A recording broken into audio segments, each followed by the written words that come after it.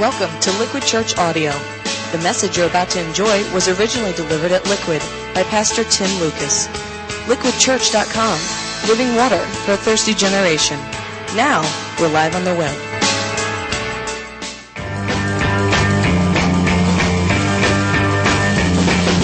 People try to put us to down, talking about my generation, just because we get around, talking about my generation.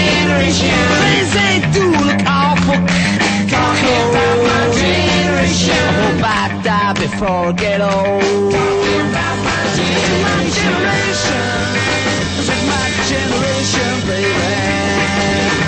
Why don't you all? There's really no greater song to kick off our Rock God series than that, My Generation by The Who, probably one of the most recognizable songs of the 60s. It actually it was recorded and released in 1965, and it quickly became the signature anthem for a new generation of young people who kind of grown discontent with mainstream culture and institutions. Now, quick survey so I can get a sense of who I'm talking to. How many of you were alive in the 60s, besides Pastor Dave? How many of you, okay? Keep your hands up if you were born in the 60s, born in the 60s, grew up in the 60s. Hands up. How many of you still holding your hands up? You don't actually remember the 60s. You know you were alive, but okay. The 60s they were a time of tumult, kind of political and social upheaval, race riots. Think about the 60s. Hippiedom, the war in Vietnam, assassination of JFK. 1967 became known as the summer of love. And it's really when the counterculture became mainstream. You had the flower people who were on the fringes kind of marching down the streets in protest. The civil rights movement was ignited, and the British invasion altered the landscape of American music forever. And that's actually really when My Generation entered the rock and roll pantheon as one of the most celebrated and referenced songs of all time. Rolling Stone a few years back compiled a list of the top 500 greatest songs of all time, and it was named number 11. It was written by the Who guitarist Pete Townsend for rebellious British youths who were called mods. You know, Mod Squad, remember that? The haircuts and everything? Expressing their feeling that older people just don't get it.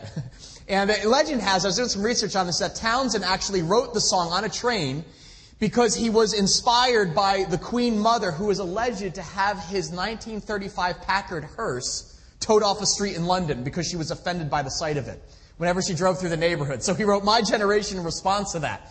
Now, perhaps the most striking element of the song are the lyrics, right? They're kind of the most distilled statements of youthful rebellion in rock history.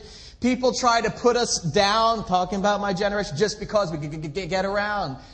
Kind of a call and response thing, and really made memorable by Roger Daltrey's infamous sneering delivery. It's kind of this angry, frustrated stutter. Things they do look awful cold. And then, you know this one, I hope I die before I get old, right? One of the most often quoted lines. Really a song of generational discontent. Disillusionment with the establishment and the way things were. It's kind of like young people as they looked around at Western society and all the societal ills, racism, corruption, violence, and they kind of like raised the banner of revolution. But it's funny because you kind of look back on the 60s now and you look at that all that angst, all that, talk of peace, of a new world of revolution, and you look at that from the rear view mirror of the 21st century and you wonder, has anything really changed? I mean, we're still engulfed in another, unpopular war overseas. It's like the making of war as there is no end. AIDS now actually engulfing entire continents. Kind of learning that actually sexual liberation is clearly not the answer. And in some ways, some of the seminal heroes of the 60s, you think of like Jim Morrison and Jimi Hendrix just kind of getting lost in their own, addictions and kind of, drowning and imploding and self-absorption. What does it take to really change a generation? Is it possible for one person to still make a difference in this world?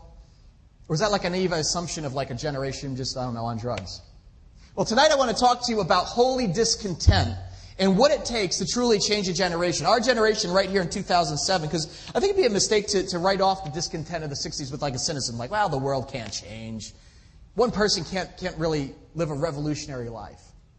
Because that would be to miss the power that actually a single life, maybe your life, can have when it aligns your deep sense of discontent with the frustration that God feels when He looks down at our broken world. I want to invite you to turn to Exodus chapter 2 in your Bible. If you need a Bible, there's plenty on the rows there. People have been stealing them all day, so we might be short. So would you pass them down? Make sure everybody gets a copy there. And page 40 if you're using that. And the Bible's kind of our playbook here at Liquid. We regard it as the living Word of God. It's not something that's antiquated or outdated, but actually is the very truth of God that still speaks deeply, has the power to penetrate into our reality here in 2007. Now here's the deal. Central figure of the book of Exodus is a man named, does anyone know this? Moses. Holy Moses, okay? Actually an otherwise ordinary man who looked at the world around him and actually saw a lot wrong with it. Oppression, injustice, suffering. And something stirred inside of him. And because of that, literally an entire generation was forever changed. Now here's the deal. This may be your first time in church, or first time maybe even opening up a Bible in like a long time. And that's totally cool. Don't be intimidated. We are all learners here. But you may know Moses kind of popularly as like, oh, right, he's the guy who parted the Red Sea. Charlton Heston, right? Yeah. He was the ancient leader of the Israelites who actually led his people out of slavery into the Promised Land. And that was an incredible accomplishment in the ancient world, literally changing the face of history. But I want to look briefly at like, what came before God using Moses that way? Using an ordinary man to have an extraordinary impact on this generation. Because world changers aren't like just born. They're actually molded and developed by God in a very unique way. Now, I don't know if you consider yourself a world changer, but my guess is that inside every one of you, at some level, there's this nagging sense that things in this world are not the way they ought to be. I mean, if you're even vaguely tuned into the news, what you see on TV or read in a newspaper, or maybe you see in your classroom, or the city streets on your way to work, or wherever, you know that things aren't the way they're supposed to be. There's pain, there's suffering, injustice still exists in our world, and deep down, my suspicion is that each one of us, if we truly believed that God saw what we see, and that He cared too, and actually wanted to use us to make a difference, we'd actually do something about it. We'd be moved to action. And that's how true generational change takes place. When one individual feels this firestorm of frustration, and is used by God to literally impact his entire generation. Okay, Exodus 2. Let's look at verses 11 through 13. Moses is like in his 20s. This occurred when he was a young adult, just setting out as a man in search of his life's mission. It says this. One day, after Moses had grown up, he went out to where his own people were and watched them at their hard labor. He saw an Egyptian beating a Hebrew, one of his own people. Now just pause there a minute, just to give you a little background for context. Moses lived what we would call a posh life. As a kid, he actually was raised in Egypt by the daughter of Pharaoh, so he actually grew up like in the royal Egyptian court, like in a castle. He was pretty much accustomed to wealth, education, freedom, privilege. But here's the deal. Despite living the posh Egyptian life, Moses always knew that deep down inside he was not really an Egyptian. See, Moses was a Hebrew by birth. He was a Jew who was only living the Egyptian life accidentally. There's this whole backstory of how his mother actually gave him up to be raised by Pharaoh's daughter in order to save his life. That's early on. But when the text says he went out and saw his own people working hard, it's talking about his fellow Jews, a group at the time that had been held captive by the Egyptians for more than 400 years. Essentially, Pharaoh and his lieutenants were building a thriving economy on the weary backs of like Hebrew slave labor. And the work ethic that the slave masters, it was like merciless. Day after day, Hebrew men and women and children with no rights, little hope for future freedom, they were pushed past the point of exhaustion in like the sweltering Middle Eastern sun as they made bricks for Pharaoh's vast construction programs. If you look back at Exodus 1, 11 through 14, it describes it this way. It says, the Egyptians organized the Hebrews into work gangs and put them to hard labor under gang foremen. They built the storage cities Pithom and Ramses for Pharaoh. But the harder the Egyptians worked, the more children the Israelites had. Children everywhere. And the Egyptians got so that they couldn't stand the Israelites and treated them worse than ever, crushing them with slave labor. They made them miserable with hard labor, making bricks and mortar and back-breaking work in the fields. They piled on the work, crushing them under the cruel workload. So get this. Moses' people had actually accepted that as reality. Being mistreated and exploited, like that was their norm, believing there was like nothing they could do to like impact change. And that's the context as Moses went out to see his own people, watched them at the hard labor, and his heart goes out and it likely became heavy as he saw the oppression of them. But now watch what happens next. An already troubling situation gets worse in verse 11 when Moses looks up to find an Egyptian beating a Hebrew, one of his own people. We all have those moments in life that's like something snaps. This is like a pivotal moment for Moses in his 20s. He's become aware that his countrymen are being, treated as slaves. That's bad, but now he sees them being physically abused too. One of them being savagely beaten. And this level of injustice just kind of builds something inside Moses so that he feels he's got to do something. Now here's the deal. Let me pause here. And I want to ask you to recall the last time you saw a physical beating in person, up close. Maybe you've never seen one. I'm actually not... Now look, I'm not talking about something you've seen like in the Bourne Ultimatum, okay? This is not something staged or scripted. I'm talking about a real fight. How many of you actually seen a real fight up close in personal? I actually hope you've never witnessed one. I can actually recall seeing only really one vicious fight in my entire life, and I honestly kind of wish I could wipe the memory from my mind. It was in the 7th grade at Leonard R. Parks Elementary School. And although that's over 2 decades ago, I can see it in my mind's eye as clear as day. We had a kid named Joey in our class at the time, and he was the school bully. Pretty angry kid. He's actually not that much bigger than most, but just vicious. In 7th grade, at that age, kids make name for themselves by what they do. Oh yeah, right, Scott's the brain, Ricky's the athlete, Joey was the fighter. And most often, he would pick on a kid named Jimmy. And Jimmy was the loser. I don't even know why to this day, but he was a kid in our class who everybody picked on. It was pretty brutal to be Jimmy. Kids made fun of him. He sat alone at lunch, the whole thing. Anyway, one day in middle school social studies class, the teacher caught Joey napping, and said, "Oh, could you tell us, Joey?" And he was like, "Huh, what?" And Jimmy went and rolled his eyes. And Joey turned and looked at him. And he said, "You, me, 315 flagpole." And you know what that means. Sure enough, 3:15 comes, ring the bell. Joey marches out there as school ended, and he actually blocked the fence where we all had to go through to walk home, and we all rush out there and everything. We're hanging around to see what happened. And I remember this to this day. I remember Jimmy coming out of school. He didn't come out at first, but then him kind of coming out with his book bag and seeing this crowd of kids, and then Joey just standing there. And I remember him looking kind of side to side to see if there's maybe some other way of escape. And that's when Joey actually started running toward him. And it was weird because this, even now my memory slows down. Everything happened so quickly, but it was in slow-mo. And all I remember is seeing Joey run up to Jimmy and just getting in his face and just pointing and screaming in his face. And Jimmy, we were kind of back there by the end of the room. And Jimmy is just there with his hand on his book bag, and I just see him shaking his head, just going, no. And I remember him just letting his arms down his side, just kind of pleading his case.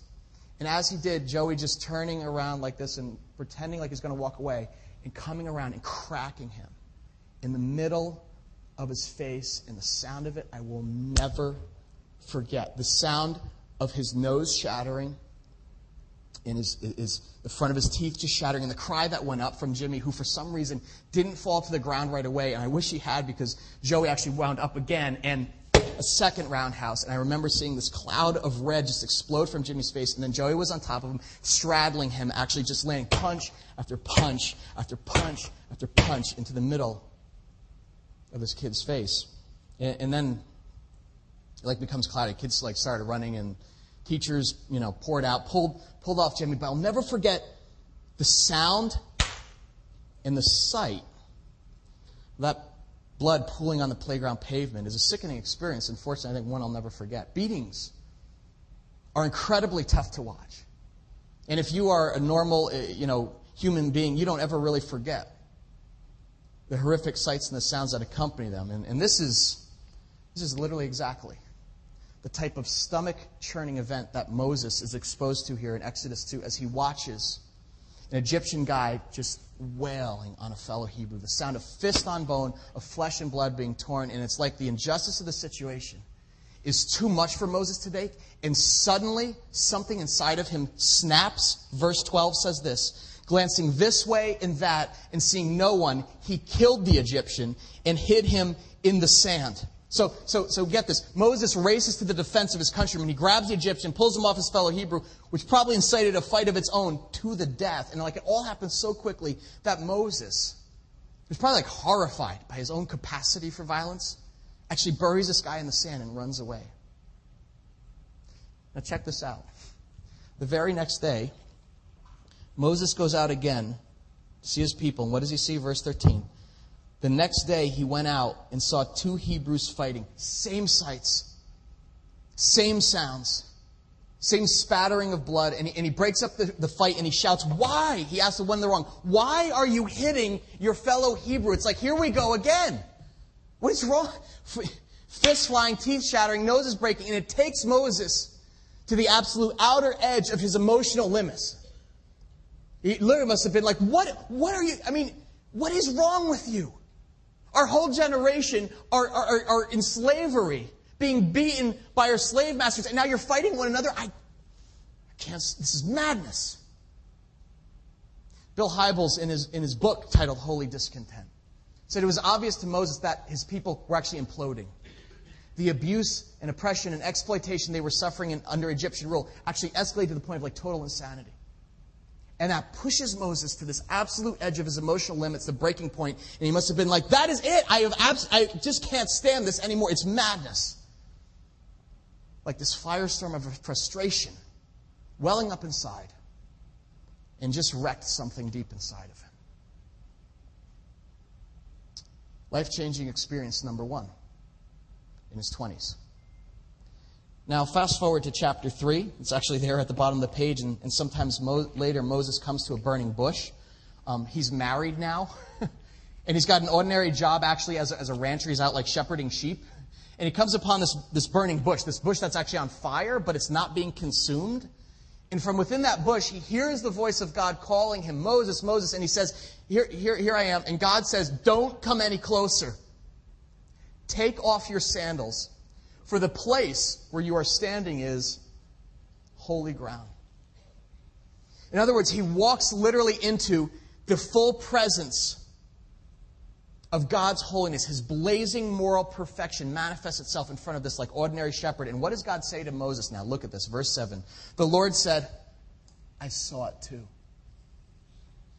I have indeed seen. I've seen the sights, the misery of my people in Egypt. I actually heard the sounds. I heard it too. I heard them crying out because of their slave drivers. And you know what? I'm concerned by their suffering. Concerned is a crappy translation in English. The Hebrew word for this is stirred. I am moved. I am agitated because of their suffering. So I have come down to rescue them from the hands of the Egyptians and to bring them up out of that land into a good and spacious land, a land filled with milk and honey, the home of the Canaanites. In other words, God says, Moses, I've seen the sights of the brutality. I saw it too. I heard the sounds of this injustice, and I have been stirred in my spirit about this as you are. And then this in verse 9 and 10. And now, the cry of the Israelites has reached me. I've seen the way the Egyptians are oppressing them, so now you go. I am sending you to Pharaoh to bring my people, the Israelites, out of Egypt. In other words, God says to Moses, not only heard the cries and seen what you've seen, I actually have the same inner outrage and compassion that you are feeling. And here's what I've decided to do about it. I'm going to use you to change the situation, to put an end to this injustice and impact an entire generation forever. And don't miss this, folks, because I think what God's honestly saying here is, Moses, what you saw that day that made you so unbelievably angry, what you saw when that Egyptian was literally laying into that Hebrew slave, what you saw when those 2 Hebrews were so lost and frustrated and hopeless by their life on this earth, and they started beating each other, what you've been seeing, what you've been hearing, what sickened you, I can't stand it anymore either. And I'm stirred in my spirit. And I'm going to reach down from heaven and do something about it. I'm going to use you to do it because I see that your heart is actually aligned with my own. And I'm choosing you to be my emissary and world changer in part because I see inside of you what stirs my spirit stirs yours. I see in you passion for your people. I see your emotion. I see a man who can't stand idly by as people are oppressed and exploited. I see that it wrecks you inside, Moses. I see your capacity for activism, and I've been looking for that, and I found the man I want, and I'm going to harness that firestorm of frustration that's burning deep inside you and actually use it in a positive way to set an entire generation free. And if you broaden this out, folks, this is key to understanding your purpose in life. Because part of the process by which God changes this world is when he finds a man or a woman whose heart becomes perfectly aligned around what frustrates both heaven and earth. What torques the character and nature of a holy God, a God who's both perfectly just and completely compassionate, and what frustrates the heart of a man or woman who looks at the world around them and says, this is not the way things ought to be. This is not how God envisioned it, and I am sick of this madness, and I can't stand it anymore. Something has to change. Now, before we get too heavy, let me take a time out and come at this from another angle. In the early 1960s, a popular cartoon character appeared for the first time on television. Let's see if you can guess who he was. He was short, he was balding, kind of ill-spoken. He was a sailor man. Do you remember his name? Yeah, Popeye. You remember this? Okay. Popeye was the icon for an entire generation raised in cartoons in the 60s. And if you remember Popeye, you know that he had a special girl in his life. Olive Oil. Ding! And she was a traffic stopper. When she walked by, men whistled and dogs barked, right? Pickle nose, spaghetti thin arms, flat chest, real looker. Okay. Now, the whole premise of Popeye, every episode boiled down to this. Whenever someone threatened the well-being of his special Goyle, as he called her, Popeye actually took it all in stride. He was like kind of laid back. He had a long fuse. But if things took on a menacing tone, and it looked like something really terrible might happen to Olive Oil, then Popeye the Sailor Man's pulse would start racing, his blood pressure would skyrocket, his anger would begin to boil, and he'd take it as long as he could.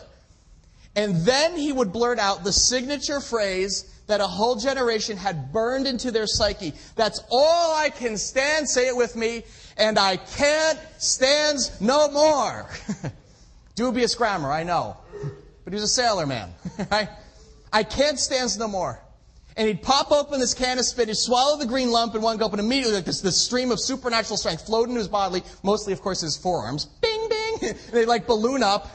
He was like anatomically improbable. But it would give Popeye the strength to crush the opposition, save the precious olive oil, and be like this unstoppable force for good in the world. Amazing cartoon. But that single line, that's all I can stand. And I can't stand no more. That actually means something to some of you who look around and see in your world sights and sounds that sicken you. Kids going to bed hungry at night. Disease ravaging the third world. War making widows and orphans of innumerable families. And the list goes on. My question to you is this. What can't you stand? What can't you stand? When Moses couldn't stand seeing fellow Hebrews being oppressed and beaten. God tapped him at the burning bush and he said, I can't stand it either. And I want to use you to do something about it. And Moses said, then use me to make a difference in this generation. What can't you stand? What is it in this world that you simply cannot bear? Because it's such a source of angst when you see it, of this like holy outreach that it actually wrecks your heart and mirrors the justice and the compassion of a holy God who desires to set a crooked world straight. I mean, it could be poverty, racism, AIDS, war, addiction, homelessness, broken marriages. What is it that stirs your heart and God's heart as well so that they actually become aligned around what frustrates both heaven and earth? Because it wrecks you when you see it in the world around you. Whatever that is, this is what Bill Hybels has termed your holy discontent. And I want to give complete credit to Bill Hybels for this entire message because I think this concept is profound enough that if you take a moment here to consider what injustice in this world that like wrecks you internally, you actually have a chance of discovering one of the holy purposes for which God has put you on this earth. This is the story of God and our stories just intersecting. I mean, you see it all throughout the Old Testament and into the New. Ordinary people getting stirred up by the sights and sounds of injustice in our world and God harnessing their holy discontent to actually change entire generations. I think of King David. Remember David? As in David and Goliath was also a cartoon? Okay, yeah. King David actually, when he became famous with Goliath, how old is he, you think? Anyone take a guess? Yeah, between 12 and 15 somewhere they put him. Teenager, maybe. He's a young man, and his father tells him to take food to his older brothers who are in the army. They're in the Hebrew army, and they're facing the enemy, who's this giant warrior who actually is it was an aberration, 9-foot mercenary, Goliath, who's trash-talking the God of the Israelites every day. And the brothers of David are like a little annoyed by that, but he's not really moved. But David, who's just a teen at this point, he shows up and he hears this giant trash-talking God, and he's like, this is outrageous. Who is going to stand up and do something about this guy? And all the adult soldiers are like, not me. I don't know if you saw this. He's 9 feet tall. And it drives David crazy. He can't stand it. And he comes to this Popeye moment. He says, well, this is all I can stand. I can't stand no more. And the next thing you know, he's running full bore in 1 Samuel 17, straight at this 9-foot mercenary with nothing but a slingshot and a couple smooth stones in his hand. Just raw passion. How rational was that act? Where was the business plan for that? But God sees this raw, untamable, unbridled passion. He feels the holy discontent in David. And he says, I'm actually going to aim that one smooth stone coming out of the young boy's hand like a laser-guided missile and take him out. And he did. Steal this Bible. Read it for yourself. Take it home. We don't call it stealing. We call it sharing. You can take the Bible with you. There's a book called Nehemiah in the Old Testament, named after a guy. He actually was more middle-aged. He had a cushy job. Actually was an expatriate, lived overseas, working for a foreign king. And he got bad news one day that back in Jerusalem, the walls were breaking down, leaving God's people vulnerable and exposed to their enemies. But the worst part is that he hears that the neighboring countries were laughing out loud at how powerless God was. Like, God can't even summon the strength to rebuild the walls and protect his people. And Nehemiah hears this and he thinks about it. He takes it to heart. And again, he's an adult. But what does this powerful leader do? He breaks down bawling. He actually just sobbing. Because he thinks about God being laughed at. And he has his Popeye moment. He says, that's all I can stand. I can't stand no more. And so he goes to the foreign king at the risk of his life. And he says, here's the deal. I need to take a leave of absence. And I need a whole bunch of resources from you for this giant construction project back in my home country. And with a trowel in one hand and a sword in the other, he goes about rebuilding the walls of Jerusalem, accomplishing one of the greatest reconstruction efforts in ancient history to the glory of God. What got him in the game? A holy discontent, something he couldn't stand. Steal this book, read it for yourself, Nehemiah. What can't you stand? What can't you stand? What wrecks you when you see it on MSNBC? What wrecks you when you see it in the cover of the paper? Let me bring this back to the real world. 1960s, our generation. Martin Luther King became famous for what he couldn't stand. The racial oppression he saw all around him in the States in the 50s and 60s, it ripped him apart. He couldn't stand the whites-only signs on drinking fountains in bathrooms in restaurants. He couldn't stand the facts that blacks, by law, were pushed to the back of the bus at the end of the receiving line for education, employment, and housing opportunities. He wanted the lynching of black people stopped. Imagine that. He wanted segregation banished. Imagine that. He wanted justice to be served so that his kids could grow up in a different world than the one he was living in. And finally, the holy discontent in him brought Martin Luther King to his Popeye moment where he said, that's all I can stand. I can't stand no more. And he knew that his activism would probably cost him his life. And it did. But I don't think he had a choice. That discontent inside was wrecking him. So King spent the rest of his brief 39 years working tirelessly towards racial equality. He had this vision for a new kind of world that would actually be characterized by nonviolence, by freedom and justice. And actually it was in 1964, a few years before he was assassinated, when King was awarded the Nobel Peace Prize. And I love this. He said this in his acceptance speech. Check this out. I refuse to accept the idea that the isness of man's present nature makes him morally incapable of reaching up for the eternal oughtness that forever confronts him.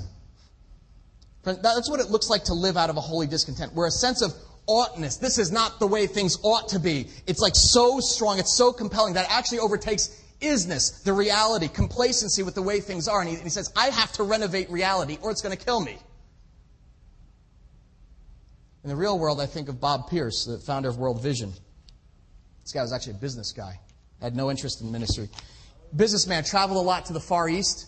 And when he was traveling on his business, he would see these little kids standing in the food lines. A lot of them actually at the time were orphans from the Korean War in Third World Asia. And he'd be traveling with his his suitcase and briefcase and everything. And he'd watch these little kids at the end of the line, literally like it looked at him like fainting while they're standing in line for food. And he's like, why can't you hurry up? Those kids are fainting. They've been standing in the heat so long. And he said, oh, no, they're not fainting. They're actually dropping dead. He said, wait, what? Why are you allowing children to die? And they said, well, there's not enough food at the front of the food line.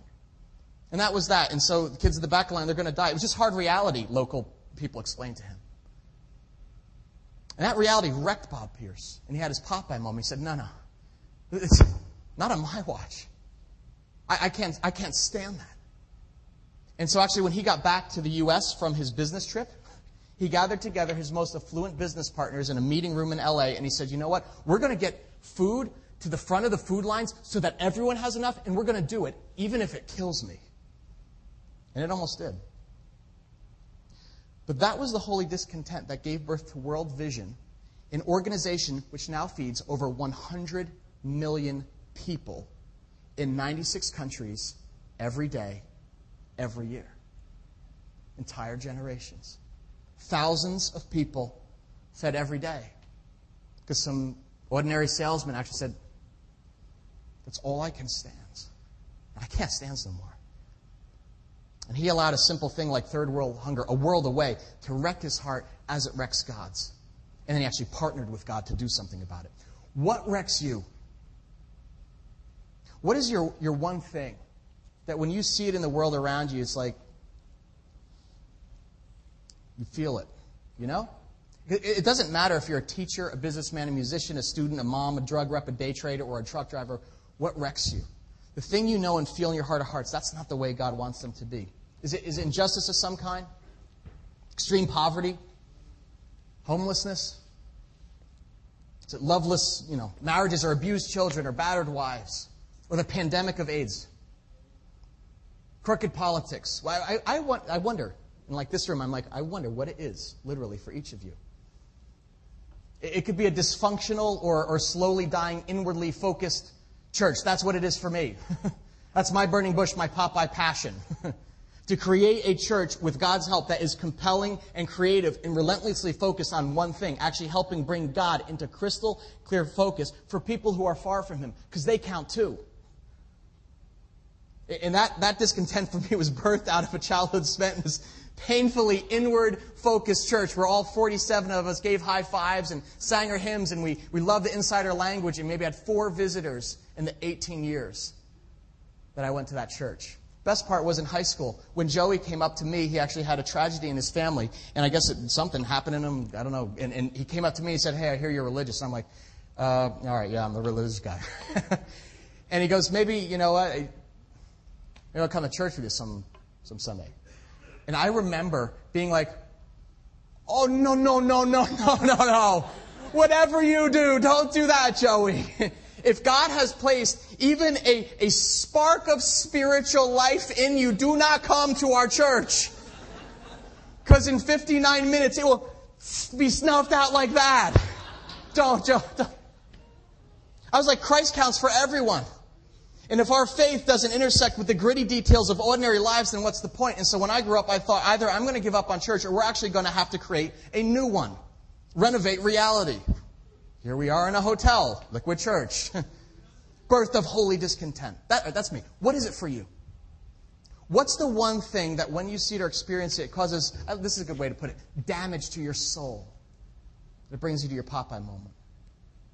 Birth's a burning bush experience where you sense God may actually be inviting you into an intentional and personalized partnership with Him to renovate reality.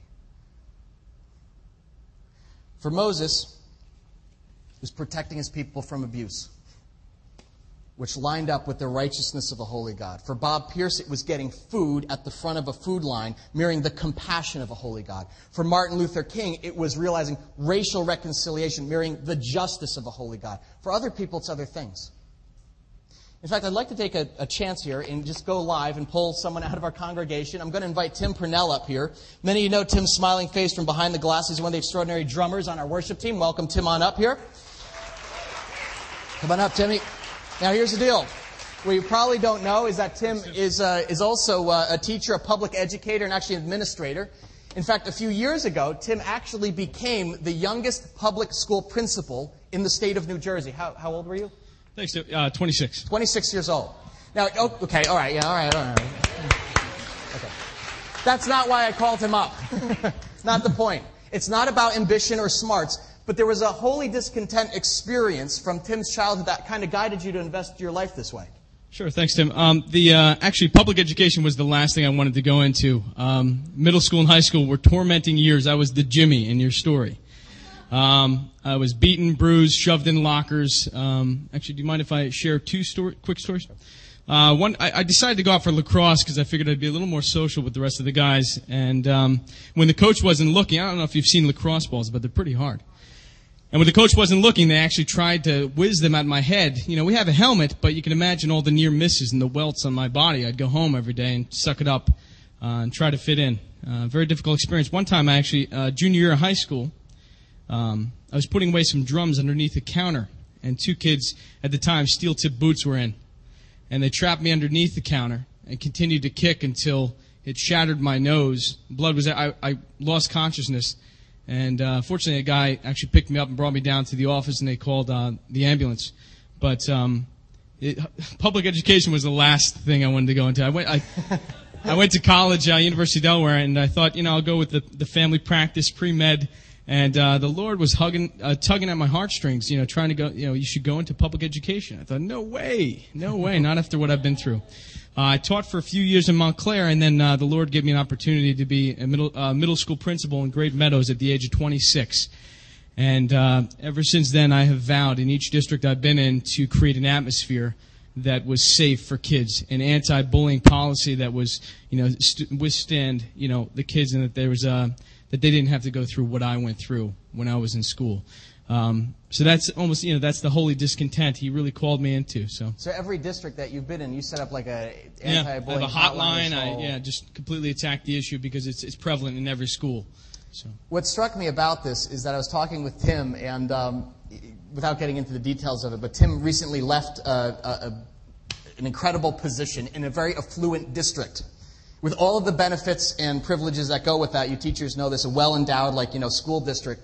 And Tim actually was, at the apex of administration, and he, resigned. And I was like, why? What happened? And he goes, it's just, nothing's wrong with it. They don't need me.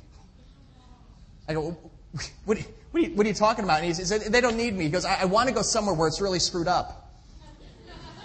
Where they actually need, my strength is needed, and there are problems to solve, and there are kids who need that kind of leadership where it's going to be a bully-free environment. And that's actually when he was, and it boggled me because it's so different from so many folks who actually try to find, what's the easiest assignment there is, the barest minimum, so that I can sign up for that and then just, phone it in there. Why? Why does Tim do that? Oh, for the big bucks, not so much. Because there's a burn here. There's a holy discontent inside that God's using. Thank you, Tim, for sharing that. Just awesome stuff. I appreciate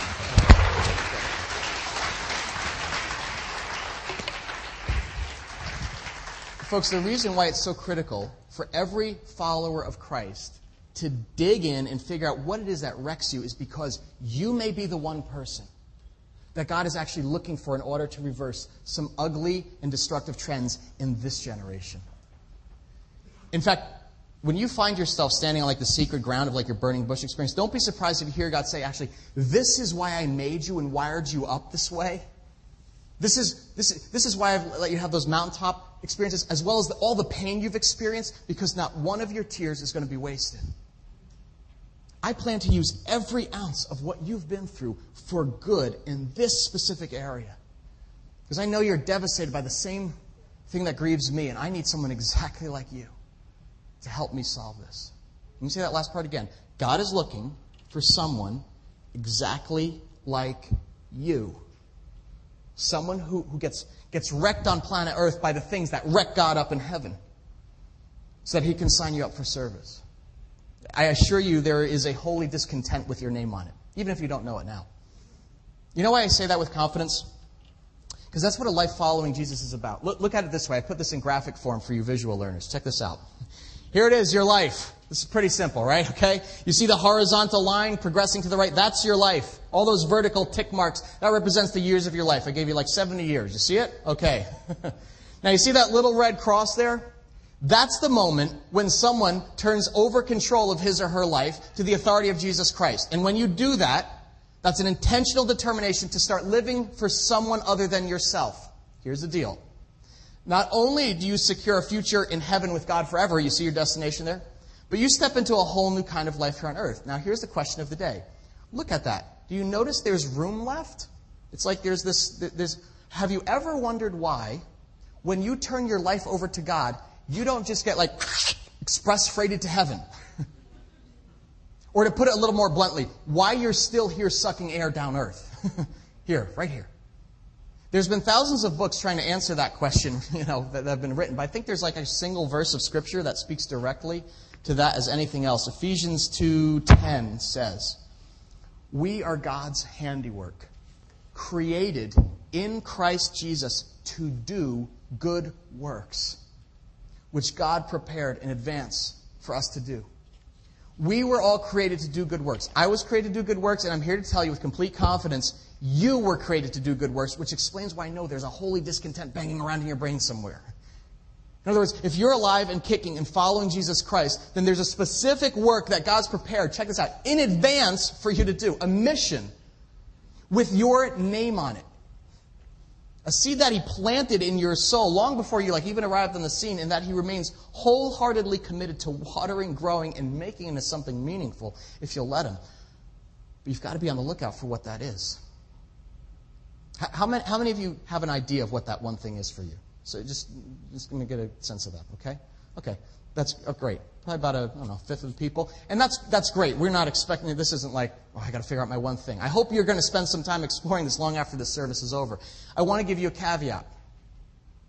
I don't believe that every time something impacts you emotionally, it means you're called by God to lead the charge for that. For example, think about this. The fight I witnessed in the 7th grade between Jimmy and Joey, that affected me deeply. But do you notice something? God called another Tim Purnell, to do something about it.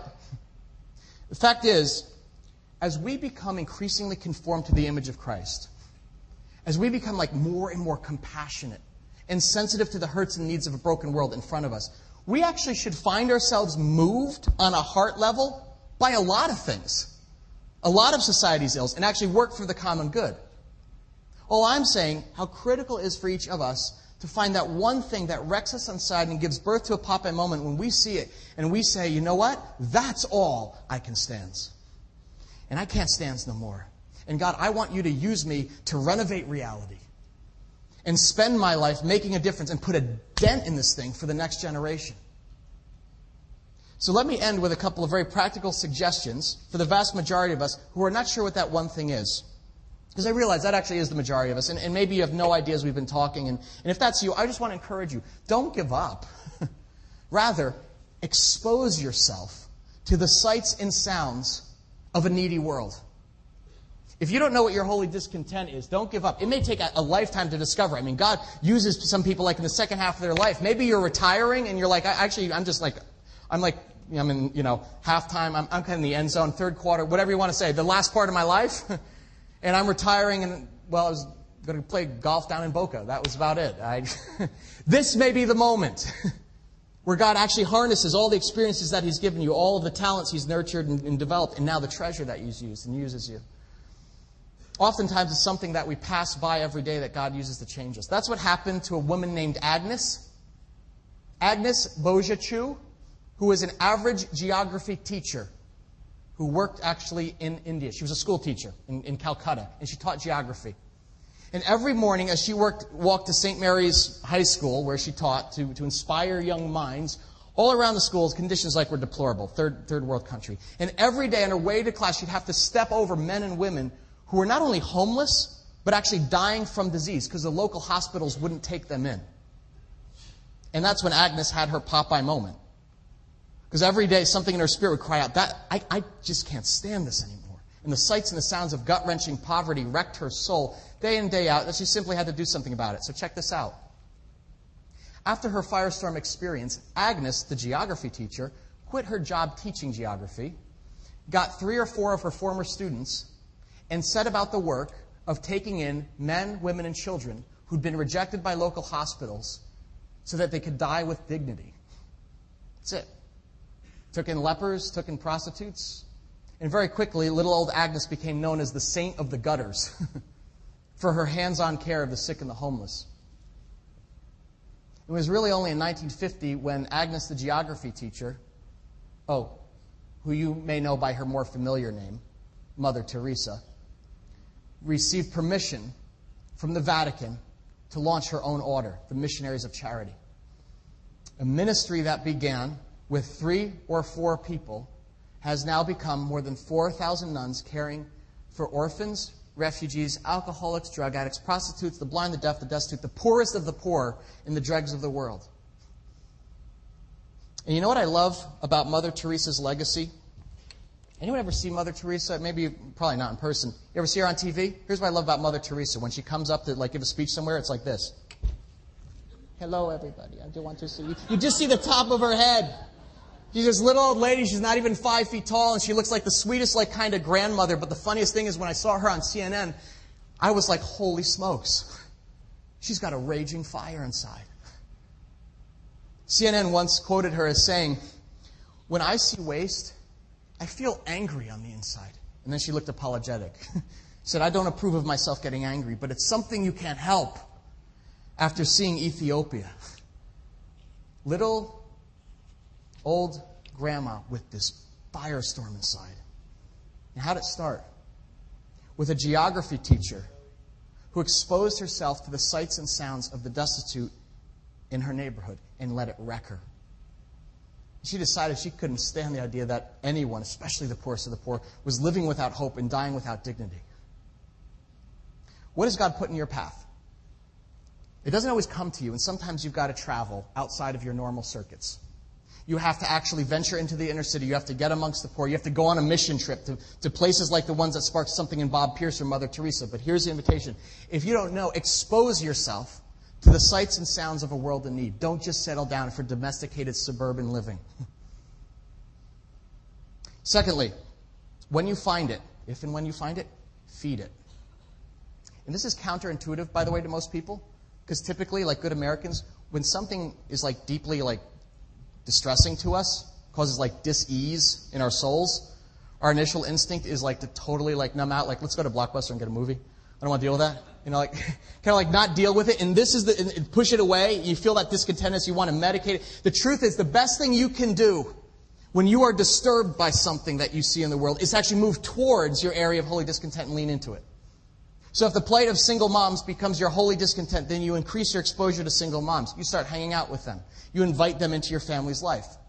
If it's the plight of the poor, then move towards the poor, not away from them. Don't move back out. Rearrange your life so you can see afresh the oppressive conditions some people are forced to live in. Feed it. Feed it. Feed it like a rock star.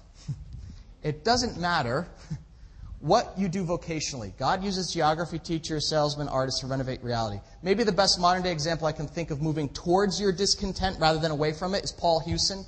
You guys know Paul Hewson? He's a singer-songwriter. He's had some good albums over the years. You may know a couple of his tunes, but it was back in the early 80s, right around the time of Live Aid. Who remembers Live Aid? Remember that?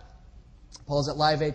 He sensed God wanted more from him than just hit records. So check this out. Paul and his wife Allie got on a plane after Live Aid and actually headed for the Horn of Africa to see the famine that was devastating the entire continent.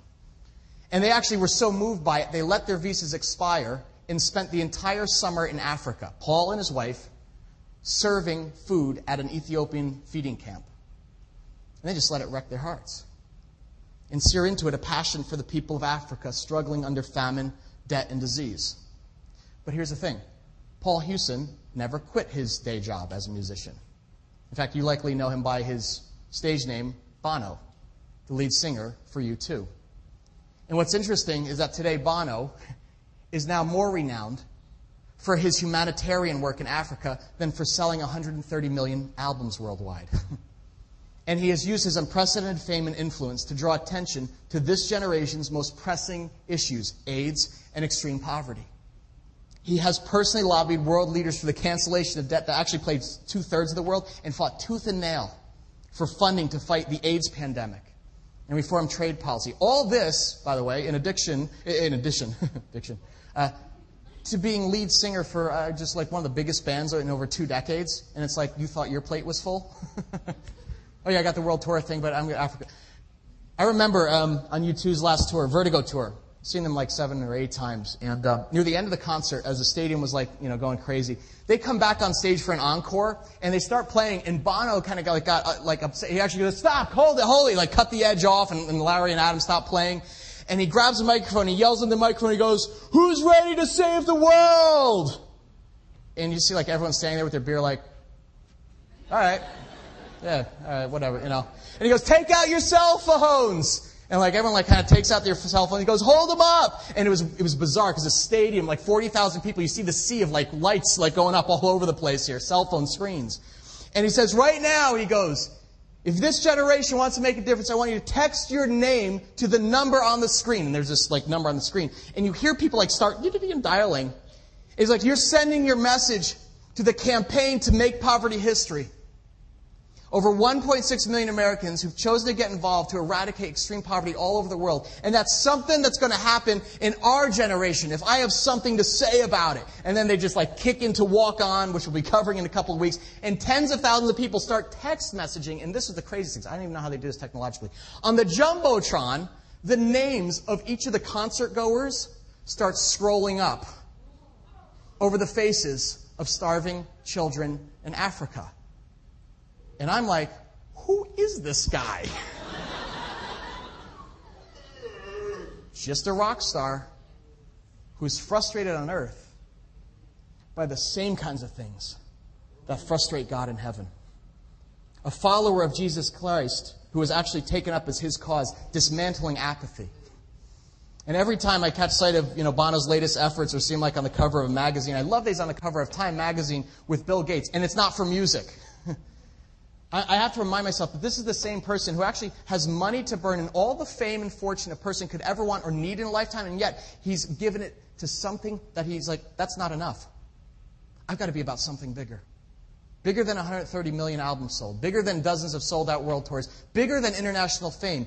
He fed the flame of his holy discontent, and he chose to follow it. Why? All because he went back in his 20s. He went to serve the poor in Ethiopia. And it wrecked him that summer. It wrecked his heart. And he finally said, I've got to give myself to something more than making records. Because it's all I can stand. I can't stand no more. How about you? If you have the gift of holy frustration, maybe you thought it wasn't a gift, you thought it was like this nagging, kind of angry sense the world is a mess, you thank God for that, because that's a gift. Not everybody has that gift of vision. But it also means you have a responsibility to hear God's voice in that burning bush and respond as he leads you.